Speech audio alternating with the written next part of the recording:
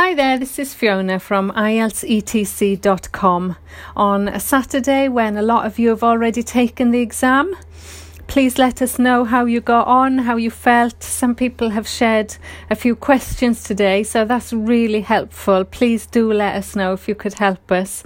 Apparently the general training question was something about you left something in a taxi and you want it back. And the second question was about whether you should plan your free time activities, whether you would benefit from planning free time activities. In the academic test, apparently, it was something about different types of water, and there were 3 charts or pie charts, and that sounds really tricky. And then in the second part, task 2, it was just whether the advantages of social media outweigh the disadvantages. So pretty straightforward there, nothing too tricky. So I'm going to go straight back to the reading that we started yesterday. The reading yesterday was called Why Risks Can Go Wrong, and it was all about a study into why risks do sometimes go wrong. And we were talking about how to match headings with paragraphs. And this particular text gave almost 5 paragraphs of reasons why risks go wrong. And to illustrate just how clear that is, after they've introduced the topic, the paragraph C starts with one common cause of problems is blah, blah, blah. Paragraph D says another source of wrong decisions is blah, blah, blah. Then paragraph E says, in addition, mistakes may arise due to blah, blah, blah. And then F says people also tend to blah, blah, blah. So you could see it's just each paragraph has a reason why we are not good at making decisions. And yesterday we focused on one reason, which was being over-optimistic and underestimating the challenges. The other thing was getting stuck on one number. So it was the power of the first number, like for example when you buy a house. But today we're looking at paragraphs E, F, G and H. And H, I didn't read this out, but it says finally. So H tells us, yes, that there's another reason. So I'm going to start with E, and it says, in addition, mistakes may arise due to stubbornness. No one likes to abandon a cherished belief, and the earlier a decision has been taken, the harder it is to abandon it. So that is the first line, or the first 2 lines, and it tells us it's all about our dislike for changing our mind, basically. And it gives a few examples then about drug companies might not cancel a research project which is failing because they can't admit that they've made a mistake. So the heading for that is actually the difficulty of changing your mind. And the key word is in the first line. So the changing your mind and how difficult is it? It is. Mistakes may arise due to stubbornness. That's it. So this is actually a quite nice text where you just look at the first line. This isn't always the case where it's so straightforward. Very often you have to read the whole paragraph and get the whole idea. But sometimes you get lucky. Paragraph F says people also tend to put a lot of emphasis on things they have seen and experienced themselves. That's it, basically. That is the first line, and that will give you the answer. But I'm going to just explain a bit.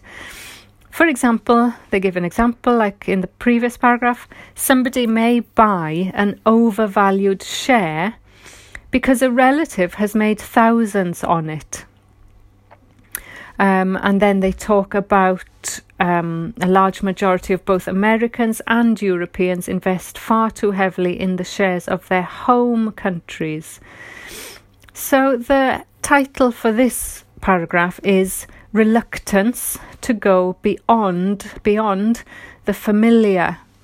So the keywords, the familiar, comes in the first line, the things they have seen and experienced themselves.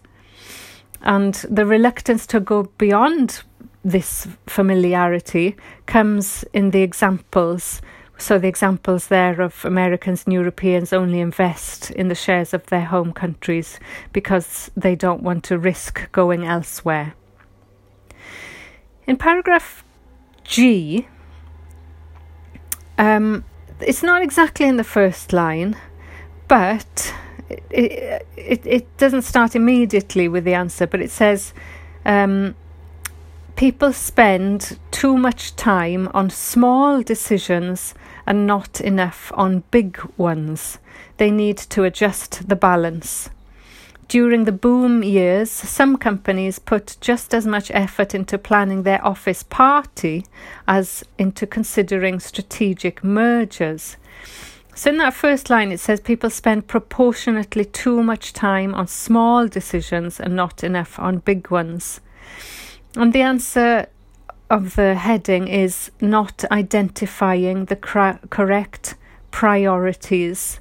So the priorities there meaning what is important, and you could see in the paragraph it mentioned, what is important is not planning your office party, but how much time you should put into other more important things like strategic mergers. Finally, paragraph H starts with finally, and it starts with an idiom. We always say you shouldn't use idioms in IELTS, but of course IELTS is a test of your general English and you will come across idioms, and this idiom actually gives you the answer. I don't know if you have the same idiom in your country, but we say don't cry over spilled milk. Of course, the idea being that it's too late, the milk is gone, so there's no point crying over it. And this is the first sentence actually. It says, finally crying over spilled milk is not just a waste of time.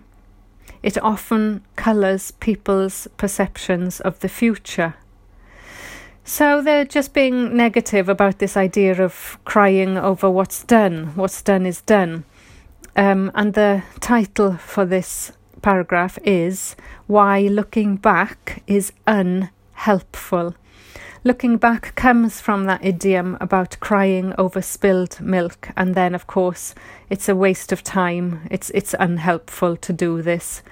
And it gives an example. Some stock market investors trade far too frequently because they are chasing the returns on shares they wish they had bought earlier. So the language of regret there, and why you shouldn't look back because you're wasting time doing this. So interesting also, people say, never use idioms in academic writing in your task 2, but actually, if you use them accurately and they're not slang or they're not colloquialisms, then an idiom here or there can say exactly what you want to say, as it does in this, which is an academic piece of writing. So I my approach is never say never. So we've looked at paragraph matching in these last 2 podcasts, and we've looked at how sometimes the answer does come in the first line, and although the thought of matching so many headings with so many examples and then 3 distractors is quite scary, actually, when you break it down, it's pretty simple. So that's all from me on this topic today. Tomorrow we're going to use the same text, but we're going to look at multiple choice, A, B, C, D, and choosing one-word answers. Thanks again for listening. I hope you're going to let us know how you got on in the exam today. Maybe tell us what the topic was in the reading or the listening if you want to. So we will be there to support you. Thanks again then. Have a lovely weekend. Bye.